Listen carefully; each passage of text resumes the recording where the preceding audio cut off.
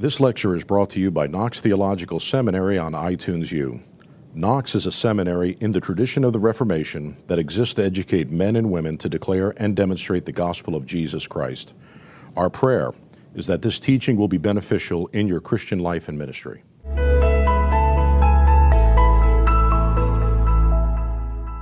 If we're going to preach a message of salvation, that deliverance is possible, while we don't want to minimize evil or dismiss it or something as a misunderstanding or something of this kind, it is a very terrible thing. We also need to say that there's an answer, that God deals with this. Now, how does God deal with this? Well, there are two possibilities, fundamental possibilities. Before we look at what he actually did, look at what the options are or were.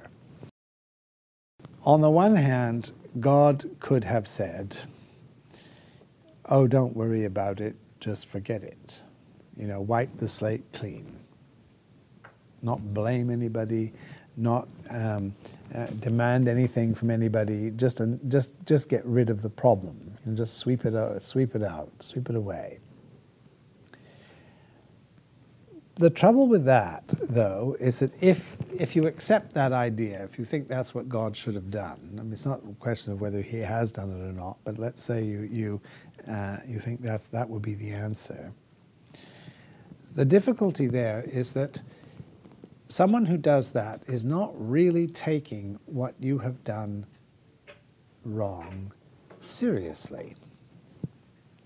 This happens in human life. You see, if somebody steps on your toe, for instance, you're probably going to think, well, in the bigger picture, this is not the worst thing anyone could have done, and they probably did it accidentally, and so you say, "Oh, don't worry about it."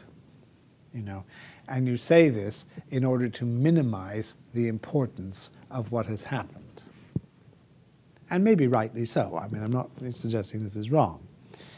But if God does this, you see, if God were to look at you and me and say, "Oh, well, I know you're a sinner," and so on, yes, and that's terrible, and we don't like it, but don't worry about it. I'll take care of that. You don't need to worry about this. That's really a way of saying, you don't matter. Because your sin and my sin can't do anything to God. And therefore, God basically doesn't care. He doesn't want to be bothered with you in your life.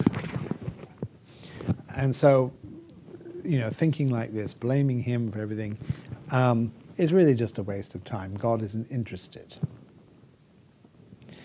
Now you may say, why am I saying this? Well, again, there are people in the world, I know people like this, who don't pray, or who don't pray for certain things, because they don't think they're important enough for God to be bothered with them. I've had people say this to me. They said, "Well, I'm not going to pray to God, for my headache or something like this, because God's got a universe to run, and why should he be interested in me?" You see what I mean? Me and my little problems. Surely we can live with that. And, I don't have to bother God with my needs. All right? That's not necessary. Well, this is a kind of false humility. It's nice to say, well, don't worry about me, Lord, you've got better things to do with your time. Fair enough, if that's the way you think. But you have to remember that, if I can quote somebody, God so loved the world that he gave his only begotten Son, that whoever believes in him should not perish but have everlasting life. I think I got that from Tim Tebow's face, didn't I? He painted that on his cheeks. Anyhow, but the thing is, if you take that line, if you take that logic, God doesn't really care about you, how on earth do you explain the incarnation of the Son? You know, and of course, if you can't do that, if you twist that, well then the centerpiece of our salvation suddenly goes out the window, because our salvation is not, it's not really the love of God in some kind of abstract way, you know, like you sort of telephone God, and that's called prayer, and say, Lord, you know, I've got a bit of a problem here. I've just, you know, sinned and I'm going to go to hell, and so on. Can you sort it out? And God says, oh, don't bother me with that. You know, I've got more important things to do. There's an eruption on Jupiter or something, and I need to sort that out. You know, come back some other time. I mean, clearly that can't be right. All right, we don't think like this, but we are also denying the importance and the nature of God's love for us, that he did not hold back. You see, he gave the most precious thing that he has, which is his own Son, who came into the world knowing that he had come to die for you and for me. Now, think about this for a minute. You see, the depth of this, that God deals with human sin. God deals with our problems. God offers us his salvation, not just as a theory, not just as a legal judgment. You know, we're not acquitted in the court of heaven, or something like this, the way a judge might do, basically out of the goodness of his heart. We are saved by a God who became one of us, who lived our life, and who died taking our sins upon him. Now, you see, we are so used to hearing this, and we are so overwhelmed by this, that a lot of things about it never really enter our consciousness. We aren't really thinking about them.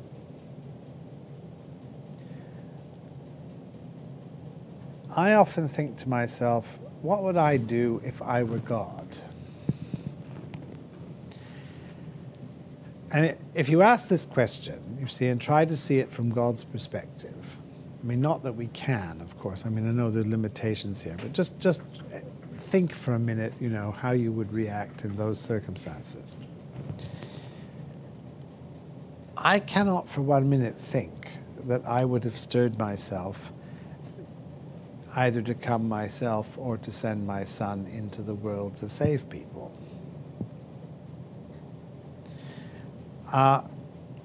Most likely, I would think, well, I made these people down there, you know, I gave them everything.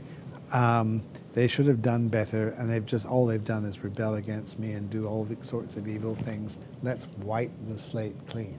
Gone, finished. Don't want to have anything to do with them anymore. You know, that would be a much more understandable reaction. I often say to my students and congregations when I preach, be grateful that I am not God. Because if I were, you wouldn't be here. You know, do you really think I need to do this in eternity? I mean, I might put up with it for a week, but I mean, forever? You know, that's a long time. You see what I mean? And I just want to put my feet up and enjoy my eternal rest in heaven. You know, I made the world in 6 days. And of course, you know the joke about this, that why did God make the world in only 6 days? To which the answer, as the Chinese will tell you, is that, well, once he made China, he left the rest up to them. And they made the rest. But you know, put yourself, try to think the way that God, you know, how God would think about this. Would you give the most important thing that you have for the sake of people who A, don't deserve it, B, don't really appreciate it or understand it, and C, you can live perfectly well without. You know, I mean, God doesn't need us, you know, filling up empty spaces in heaven. You see what I mean? It's not as if he's got to cut the price in order to fill the venue, you know, for the concert or something like that. I mean, we can't think like this. But for God to give his son, to make that kind of sacrifice, you see, shows that his providence, his relationship with us, his overriding sovereignty, is an engaged sovereignty. It's a committed sovereignty. It's not some sort of distant fatwa, you know, being handed down from some hidden source that we can't have any access to, but whom we have to obey. It is given by somebody who became one of us, who lived our life, who took on himself our sin, and who died to pay the price for that. This is fundamental to our salvation. You see, this is an issue that can be discussed, I know, ad infinitum, as of course it is, or has been. But you have to ask yourself, well, what exactly is the foundation of salvation? You see, is it obedience? Well, not mine or yours, no. And because I'm cut off from God, there's nothing I can do to alter this. I mean, anything I try to do is just going to make the situation worse. So you can't say that, you know, you can't put it like that. So what is the cause? And of course, as the Bible, as I say, John 3:16 tells us quite clearly, it is God's love. God so loved the world. You see, he gave his son out of love. And this is the mystery. Because love is at one and the same time the most powerful force that exists, and also the most mysterious. Because love does not make sense. Let's put it like that. I mean, why should God love sinful human beings? What have we given to him? What value do we have in his eyes? Well, of course, none. You know, I can't go to God and say, well, Lord, you know, you've got to save me because I'm such a great guy, and anyway, you made me, and this is why you made me, like, you know, you made me for that purpose. So, and now you're trying to go back on the deal, you know, because I haven't really done exactly what you want or something like this. I mean, you know, you can't do that. God's love reaches out to the unlovable.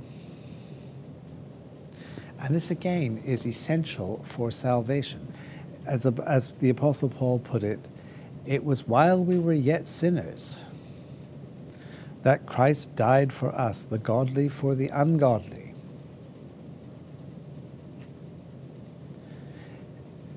Now, and he even says, you see, maybe for a good man somebody might die. Possible. But not for people who don't deserve it.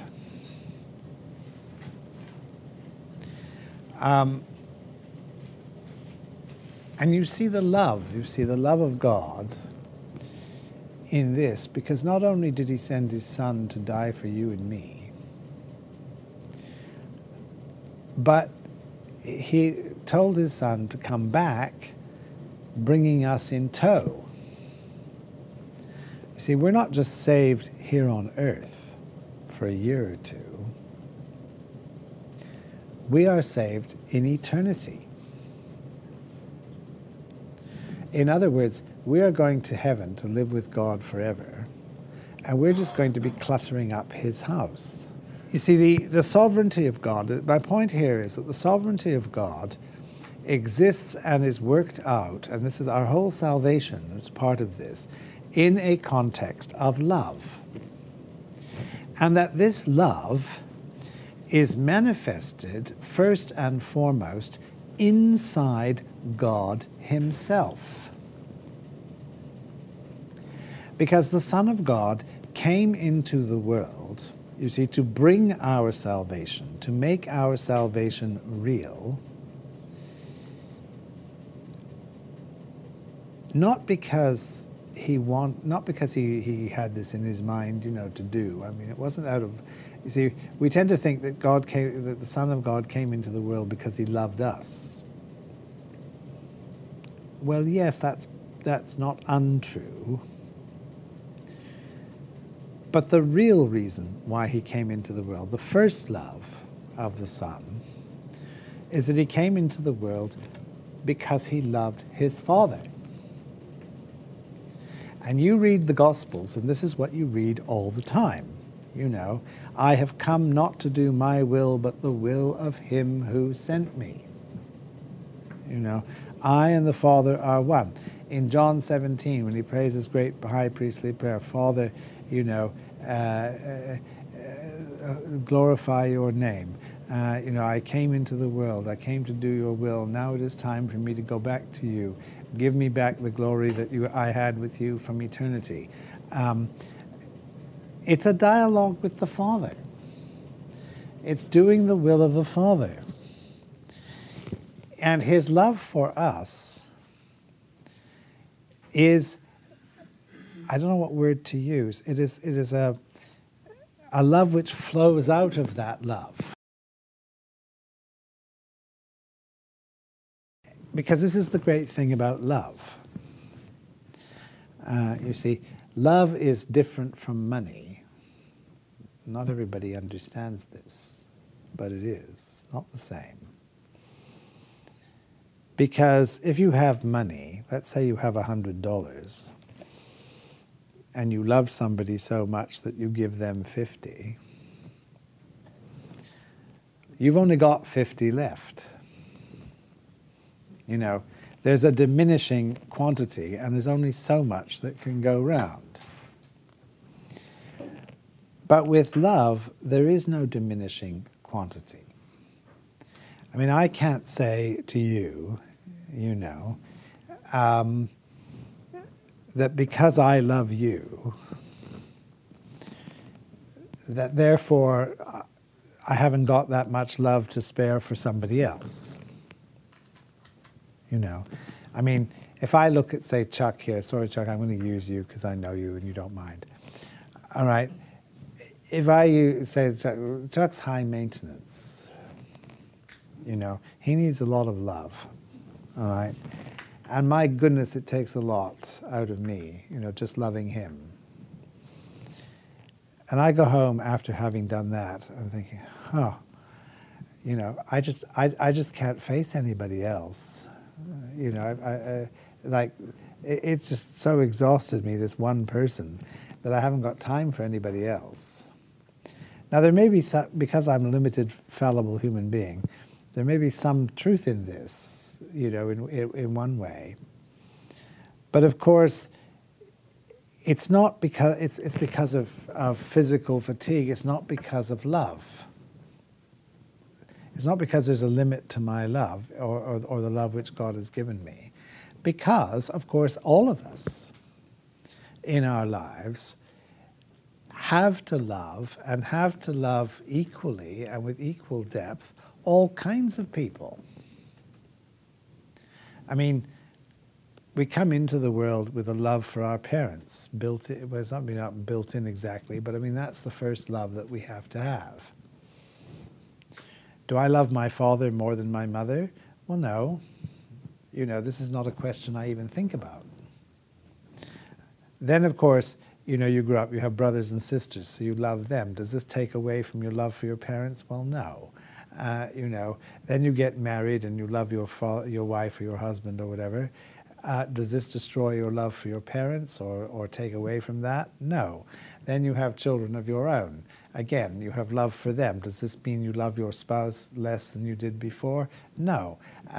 You see, because love can expand and extend to new relationships without diminishing. And this is a vitally important part of the salvation that God brings to us, and why the love element is so important. Because we must not think of his grace as a kind of finite quantity of thing, you know, like a medicine or something like that, that's in danger of running out if it's given to too many people. You know what I mean? It's not like a vaccine that you have to sort of use carefully, because otherwise you won't have enough to go round. It's a different sort of thing altogether, and God's love enables him to be our Savior. It enables him to be our Savior because it's first of all perfected in himself. That when Christ came to die on the cross, to become sin for us, to take our sin upon him, to open the door of heaven, to make salvation possible for us, he was dying not for us, but for the Father. You know, in obedience to his Father, to fulfill the purpose and plan of his Father, in love. And it's that love which is then poured out into our hearts in and through and by the Holy Spirit, who is, if you like, the personification of God's love, the manifestation of God's love in our hearts, which gives substance to salvation. And my salvation, if it means anything at all, means being integrated into the love life of God. You see, becoming part of the love of the Father for the Son, and the love of the Son for the Father, because it's in that context that the Holy Spirit has united me with God. And this is what everything we do in the church, for example, manifests. I mean, every time we take communion, every time we look at that bread and that cup, we are looking at the love of God. We are remembering and we are taking into ourselves the meaning of that love. The body which was broken for us, the blood which was poured out in love of the Son for the Father, manifested in the sacrifice which he made for us, and then made available to us so that we can participate through it in him. And this is really what this is the mechanics, if you like. This is the way our salvation works. Now, it's when we start to realize this, that questions about things like the foreknowledge of God, the providence of God, predestination, all this sort of thing, begin to make sense. Because we are not talking about some kind of cold, rational, analytical calculation. We're not saying, well, you know, God has saved X number of people and he's done it, you know, in this particular way, and we do the calculations so that, you know, we say to ourselves, well, you know, I've I've repented, I've done this, I've done that, and so God will sort of give me the benefit of this, and the kind of transaction, and I'll get enough grace or whatever it is to sort of go on to the next time, and then we'll do it again, and go on, and you keep a kind of notebook, according to whether you've done the right thing or the wrong thing, and it's all kind of measured out like this. Because love by its nature knows no limit. And this can be quite scary. It's quite scary in human life. I mean, we all know that there are some children only a mother can love, as we say, and you say to yourself, how on earth is this possible? But love is something that defies reason. You see it when people fall in love. And especially those of you who are parents of children who have done this know, of course, what this is like, because why is it so many children have a way of falling in love with people you wish they really had never met, let alone fall in love with, and you see this kind of thing going on, and I mean, the number of cases where family and friends try to prevent it because they think this is a complete disaster, and how could this ever happen? And because love is beyond explanation, I mean, if it's true love, it will survive, and you won't be able to stop it. You won't be able to rationalize it and say, well, you really shouldn't fall in love with this kind of person, because, this man he's got no money. I mean, why fall in love with somebody that has no money? He has no prospects, he's never going to get a decent job. How could you possibly fall in love with that? Or you see on the woman's side, the number of women who put up with husbands who, frankly, ought to be in jail. I mean, they abuse their wives, they do all kinds of terrible things, and then, sadly, and it is very, very sad, you often only ever hear about it when finally the whole thing cracks and the woman leaves her husband after years of torture and abuse, and it only comes out at that point, you see, and she'll say, well, I tried and I tried and I tried, and I wanted to keep going, and I just didn't want to leave, and all the rest of it. And you, the outsider, listening to this, think, oh my goodness, how could you have done that? How could you have put up with that for so long? And then you realize that there's something there. You see, there's a love relation. There's something about love that will tolerate abuse, that will put up with abuse. Illogical, and if you might say even wrong, though it is, in one way.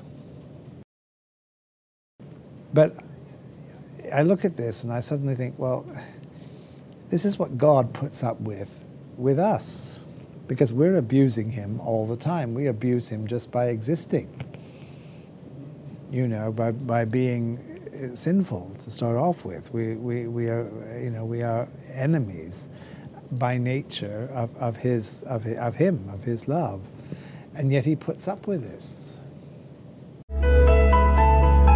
These courses provide a glimpse into our academic programs. Knox students can take 1 week or semester-length courses in person at our South Florida campus, or choose to complete a degree entirely online. By bringing together academic excellence, a vibrant community of learning, and flexible scheduling, Knox offers today's students timeless truth through modern convenience. For more information about earning credit toward a master's degree, please visit our website at knoxseminary.edu.